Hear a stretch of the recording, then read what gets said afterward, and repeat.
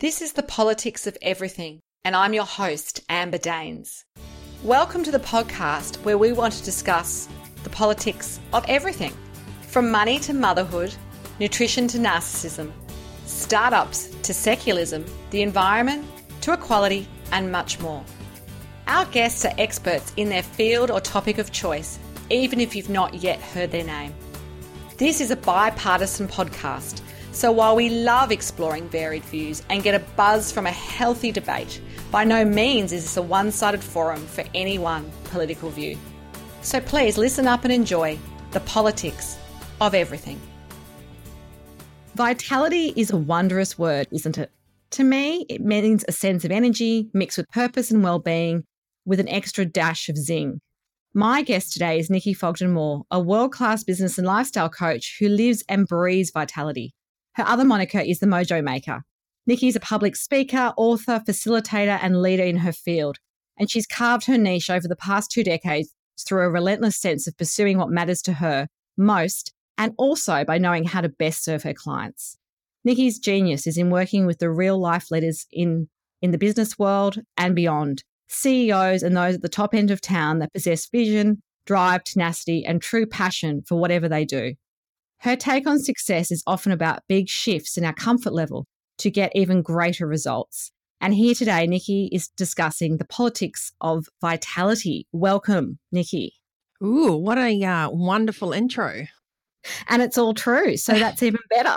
I have a new nickname now. I've now coined the Mojo Maker from my clients, so I'm updating everything with that. But I think it blends nicely from vitality. I think that word is just in its essence so crucial for all of us to look into and to harness, commercially and personally. So thanks for the intro, Amber. Perfect. So let's go back a few years and discuss what was your childhood dream career and did you stay on that path? God, I love these questions that you always ask. You know, I really wanted to be a marine biologist and then a lawyer. So I think the combination of the ocean and talking a lot were my two things. So not much has changed. I definitely still in love with the ocean and I definitely talk for a living. So, but I don't know if, I think the caring side of what I wanted to do has always been there. But I'm definitely not a marine biologist. So that dream did not come to fruition. Interesting. So what experiences in your life have been really pivotal to actually be able to understand what we all need to achieve our best in our life, whether that be our health, our well-being, our mental state, our career? How have you kind of built that expertise? Yeah, that's been a really frequent question, especially standing on stage at Q's and A's is, how do we all get to this position where we become experts in a field? And I think my journey started really, really young. It also maybe started just in my DNA, growing up in New Zealand and coming from a very entrepreneurial family with a hardworking father and 5 other brothers and sisters. I was the youngest by 9 years, so a big gap and very uncool hand-me-downs. But we're always a very tenacious and hardworking culture in our family. And I was very, very lucky to have a beautiful upbringing with a great education. But I can just remember from a very young age having to be, fiercely independent and to earn my stripes. And, there was a lot of generosity of spirit from my mother as well. But it was very much a team effort. There's a lot of time outdoors and a lot of time rolling our sleeves up. So those kind of work ethic of getting amongst it, saying yes to things and not arguing and just getting on with it, I think have stayed with me from that young age right through to boarding school to uni. And I think that ability to go say yes to many things and blend this fresh air and fresh perspective at the same time of needing to use our intellectual side of ourselves is really crucial. So when I grew up, it was expected that you studied hard and you went to university and you got a job straight away. And that's exactly what I did at a young age. So my career has taken me from a ski shop job from when I was 15 right through to working globally in branding in Amsterdam and London. And that whole time I've always had that blend of fitness and of nutrition and interest in that at a very high level. What most people don't know, however, is that when I was 12, I was in a bus accident at school and got quite severely injured, and it was quite a fatal accident. 5 people didn't make it out of that. So I think that's probably a defining point in understanding my mental DNA. I've always been a very resilient, open-minded and caring little child, and I don't really think that's changed. And our ability in those days to get up in the morning and make each day count is definitely something I've carried through right into this age and the role that I have now. Absolutely fascinating to hear all that. And I've known you for several years and I never knew all those things. So I'm so glad I asked that question and dug a little bit deeper. So going into our topic today, what is your definition of vitality? How would you really define that at the simplest level? I mean, I think that it really is feeling, the blood course through your veins. It's seeing technicolor in the day. It is feeling, and it's waking up going with a purpose. And the one thing that I always say is that life is definitely not a Formula One track. No one comes along and picks up little bits of gravel so you can have a smooth ride. It's actually about being agile and being curious. And vitality is just having a sense of energy, purpose, conviction, and sort of passion across personal and commercial success. It's not just about smoothies and diets. I just think those are just, the misuse of a word. Vitality is loving your life. It is being present. It is being grounded in your decisions. It is allowing yourself and giving yourself the permission to take off any gravity that might have been in your self-belief system growing up and going, what is possible? So vitality for me is waking up in the morning, feeling every fiber and going, wow, there's a whole new day out there. And regardless of what stresses I may have, I feel this sense of appreciation and connection, and on a very, very deep level, to the people I work with, from ordering my coffee in the morning to hopping into a car that I love to drive. It's being really connected. So I'd like to say it's like a vibration. I think vitality is a frequency that we choose to operate on, and we can either choose to be undernourished or we can choose to be enriched. Absolutely. So I'm a loyal fan of your winning week planner, and I've used it every year for the number of years. It's so simple and so good and so fun. It sets me up so perfectly. I'd like you just to explain that a little bit to people so they go, okay, can I have some of that, and not sort of think I'm holding all the secrets here. But I love how it covers all aspects of that sense of our ultimate vitality. Why do you think the planning part is so key, and how do you really help your clients get that right? Well, thanks for such a great question. I think, first of all, if we do not design the life or the week that we want, we're going to get the one we're given. And, my specialty is, as you know, high-performing minds and companies. And that means, we ask a lot from ourselves, but I always find it so a little bit of antithesis that people that are really high performers are always so stressed out and they're just giving up one thing for the other. So we must learn to integrate, not negotiate our time. The winning week is knowing that me time, health and well-being, personal as well as business, finance and admin, friends, family, and those things are all integrated in a day. Whether or not they're the same amount of time, of course, is not relevant. It's knowing that you need to have a kaleidoscope of elements in your life to be fulfilled. You need downtime to recharge. You need to spend time with quality people that you enjoy the company of. We can't all choose our family, but, it's been purposeful. So we could do two things in life. One, you could be a person who life does stuff to, or two, you could be a person who do things with life. And I think when you decide that you do things with life, you suddenly realize that you're in the driver's seat and that you're like, right, what needs to happen this week? Most people put their business meetings in their calendar, but everything else isn't in there. And they don't want to show that they're picking their kid up from school, or they're doing yoga or a 15-minute workout, or they just need, for me, in my calendar, I just have a nano break, and then I'm non-contactable then. It's just 15 minutes. And I just like to spend some time being off the grid. It might be just a walk around the block with Roxy, or I could be presenting. It just means I need 5 or 10 minutes without white noise. And this requirement that we have on an individual level to operate with people, but on alone, being in charge of our personal finances, being in charge of our personal health and well-being, that only actually happens when we put time into it. There's a big difference between a big vision board and actually getting the results, and that is putting the work in on a daily basis. So designing your winning weeks enables you to have masterful months and remarkable years, enables you to be purposeful, to be considerate, to not let the small things become major catastrophes at the end of the month, to be in charge of your personal administration like you would your business account balance. And I think when we start to spend more time chipping away at those things, then there's less homework to be done later. So it enables us to give a helicopter view to our week, and it enables us to be flexible. There's going to be illnesses, there's going to be traffic jams. There's going to be roadblocks. And, it's not about being perfect. It's about progress. And that's what a winning week is.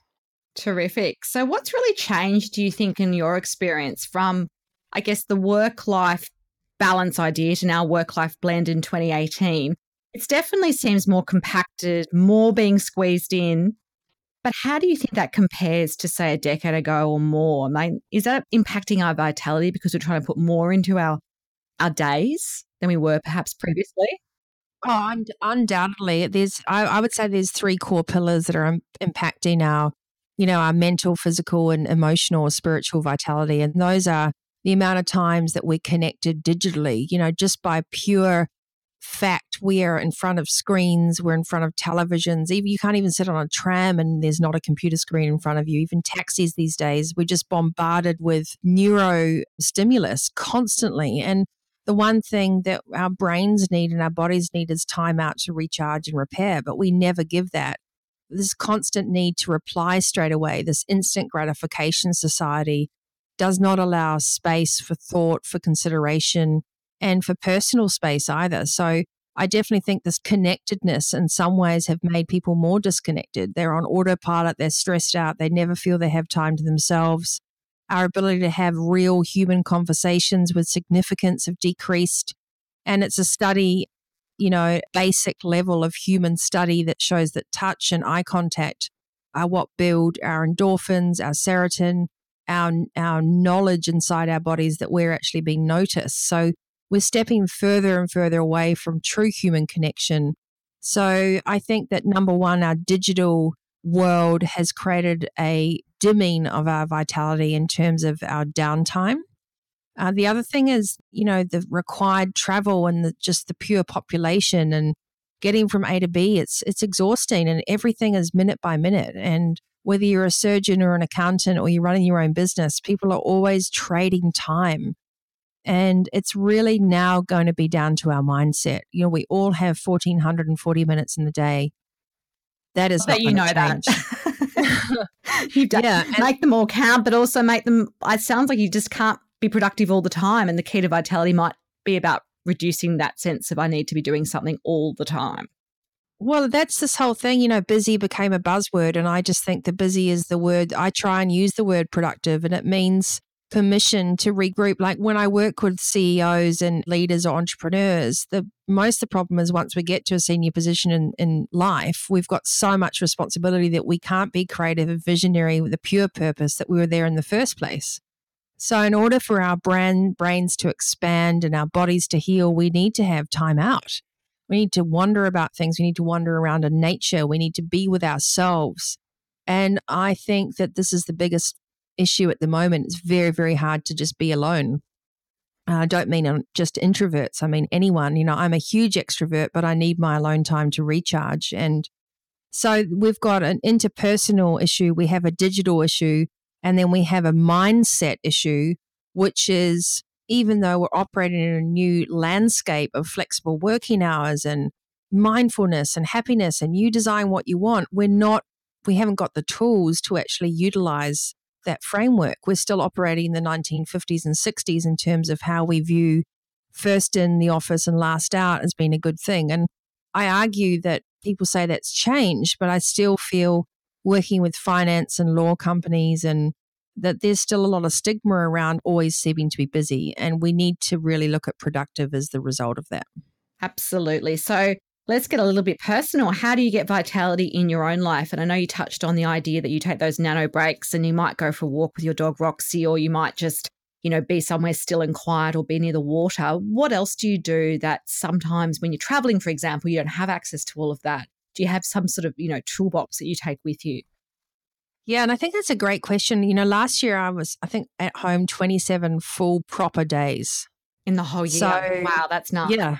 But also I'm my own boss, so it's not like I can't blame anyone else. But I often think, where does all this energy come from? And I just have my vital ingredients. I mean, I definitely think speaking to you today, my battery is probably on amber than green, and I just recognize those things. So I know my body really well. I also know my great times for creativity, connection, intelligence are in the morning. In the afternoon, I'm better off kind of working on things. So I try and book my client times in the morning.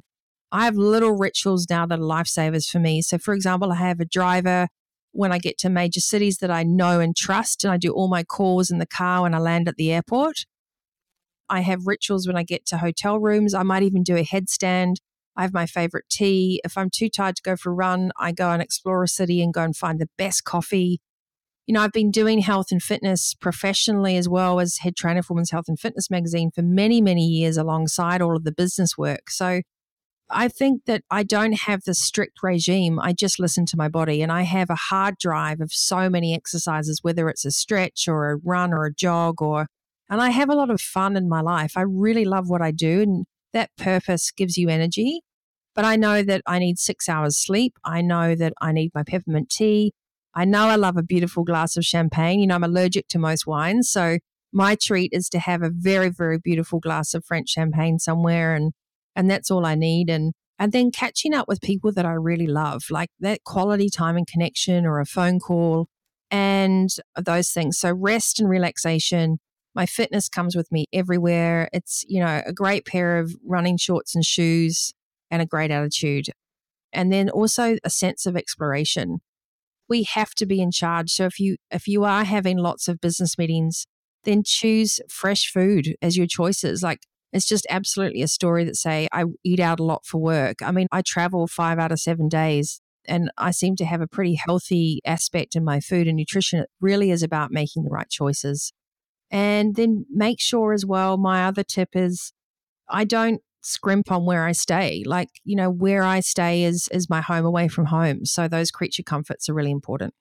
So you know yourself well, it sounds, and maybe that's part of what you need. Lots of people need to get back to get to that ultimate vitality. It's just tapping into what works for you. Because I guess some people could just sleep in an average hotel and not have peppermint tea and be fine. And other people, they really need that. And I must admit, I'm a bit like you. So I'd love to sort of just get your thoughts on what's the biggest challenge that most entrepreneurs and C-suite leaders face in prioritizing vitality. And I guess when you work with them, how do you really track their progress to ensure that it's a shift for good? So I think, you could go to a retreat, you get all the tools. It's like going to any seminar. You fill up, you feel great, you're inspired. You're going to do all this stuff, and a week later you still haven't gone for your run. And I love that analogy. I always call it like, the serial conference goer, like, woohoo, I'm really going to get cured, and then nothing happened. Nothing happened. No, I think the reason that I've stayed coaching my clients for over a decade, some of them, is because I like to get shit done with clients, and excuse the language, but I think fundamentally there are 3 R's in anything, and I hate to say these kind of analogies, but they're true. If someone doesn't have a goal that resonates with them, it may as well just be a piece of paper that someone throws a dart at. 100%. I think first and foremost is that we need to, as a leader in your life, you need to figure out, what does wow look like for me now? You need to let go of all the old stories and belief systems. And what I do with my clients is we roadmap. We go, where do you sit? And it's time to, just like you renegotiate your business strategy, you have to be the CEO of your life. So where do you need to be, and what does great feel like? And that means actually being aware that your ego is not your amigo. So that little voice in your head that's telling you that you don't have an hour to spare, that you can't play squash like you used to, that your knee's gone, or that you've got to go to a board meeting. I mean, those are all stories in our head. Fundamentally, we need to be in the driver's seat and think determined in order to be agile physically, emotionally, mentally, spiritually, and to be a great leader. We have to actually be well. Our health is our wealth. So a great leader recognizes that whatever the point we're meeting to discuss this, there is always a need to identify what great looks like, and then figure out what you love to do. So I think the biggest problem with social media is generation exhibition. Like, the roadmap for you, Amber, or another leader might be completely different. And I think we need to give ourselves permission to do an inventory, to look at what depletes us and look at what completes you, and also look at the amount of time you really have.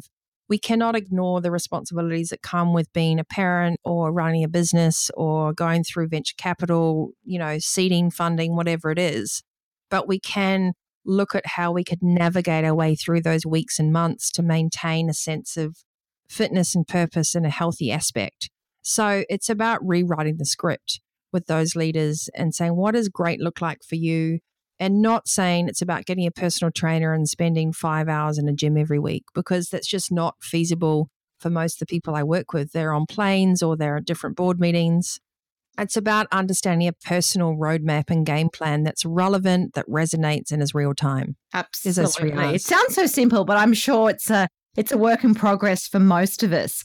So for you, what is the best tool in your kit for achieving most of what we want more of? So a lot of people go, I really want more time with my family, or I really want to make sure that I have some time away from my desk to do some strategic planning. How do you actually get people to make these things a habit? Is there a tool or a secret weapon that you have? Oh, you think I should share my secret weapon? Well, I think you should just tell us a little bit and whet our appetite. No, 100%. I actually have, and I've got a little mini book coming out about this actually. So it's a great plug for that. Go buy the book, But everyone. I actually have a rule that, funnily enough, I have used from a very young age. I don't know where I picked it up, but I've used it since I was about 16, and it's the 1% rule. So this is on my blog, and I think I've done a podcast about it as well. So if you were to take 15 minutes of your day, which is just over 1%, so 14.4 minutes is 1% of your day, but let's round it up to 15 minutes a day. If you took 15 minutes a day for the one thing that is eluding you, whether it is time for yourself, time with your family, time on your well-being, time on a business strategy, whatever it is, 15 minutes a day. If you took that time and you scheduled in your agenda for 100 days, 15 minutes a day, where do you think you'd be in 100 days' time? Well, you would be 100% better off. So it only takes 15 minutes a day to shift the coordinates in your roadmap to success. It takes 15 minutes a day to go from survival mode to seamless success. It takes 15 minutes a day in 100 days for you to start actually seeing results that last. And I think that's all we need. We need to get rid of these massive big plans, and we need to bite everything down into a time that we can integrate, that we can just chip away at. It's not about throwing the baby out with the bathwater. And that, to me, has been the one resounding secret tip that has helped people create game-changing new habits with lasting success. Yeah, that's amazing. So for you, you're obviously a mentor to so many, but you must have had some special mentors, inspirational people that have guided you in your journey of life. If so, who are they and what have they taught you? I think I'm really lucky to have a terrific group of friends that are all such high achievers that it's a little bit ridiculous, but I'm very privileged to be able to share stories and conversations with people that know what it's like to want to have an anti-gravity life. So, I've got the traditional mentors. I look up a lot to my parents for the integrity and values they taught me. And I've got people that I've worked with over the years. I've got a couple of people like Al Ramadan from Play Bigger, Christopher Lochhead, one of the co-authors of that too. He's such a renegade. They're constantly not asking, why would you do that? But they're saying, why not? And I think that having mentors around you like that, like Lane's a great friend of mine too, constantly challenging ourselves. But it's not just commercially. It's being the best version of yourself personally. It's being with people that understand that we are all leaders in life. We all have a ripple effect. So being in this position means, are you really, really connected and enjoying what you do? And there's a sense of values, ownership, and I think a connection that is just so special when you work with people that you love, doing what you love. So my mentors encourage me. They give me tough love.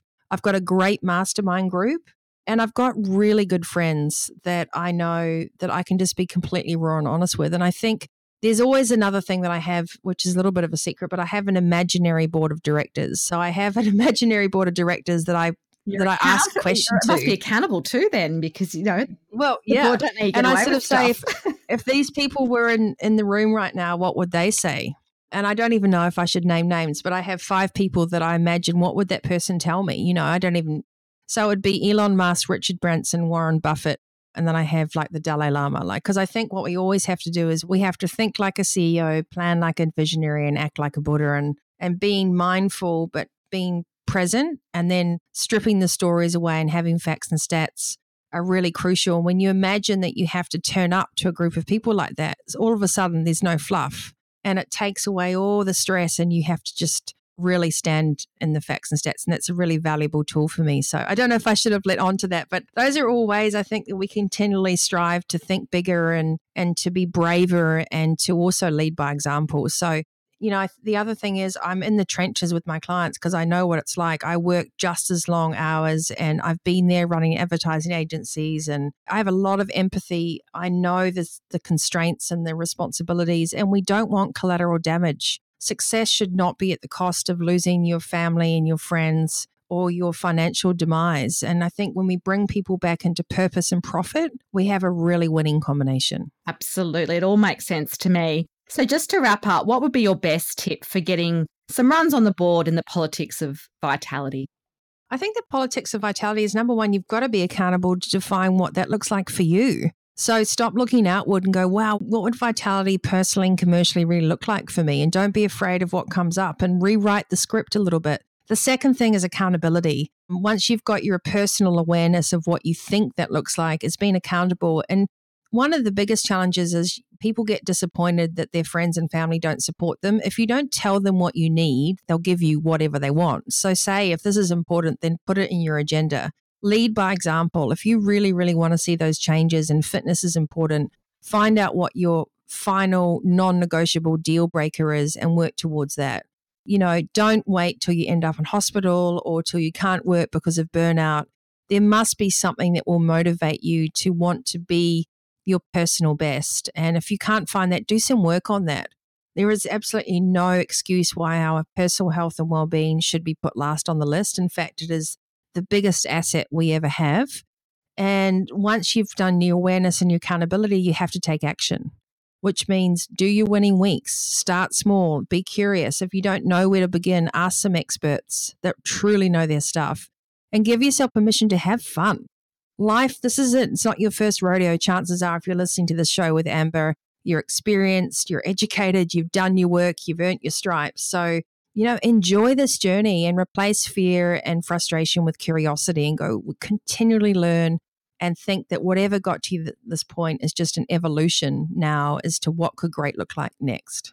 I love it. And I feel very full of vitality after speaking to you, Nikki. If you do want to contact Nikki Fogden-Moore, there will be some details of her contacts on the show notes. You have been listening to The Politics of Everything. Until next time, keep well. Thanks for listening today. If you've enjoyed The Politics of Everything, we thrive on feedback. So please add a short review and share the podcast with your network and your friends and family.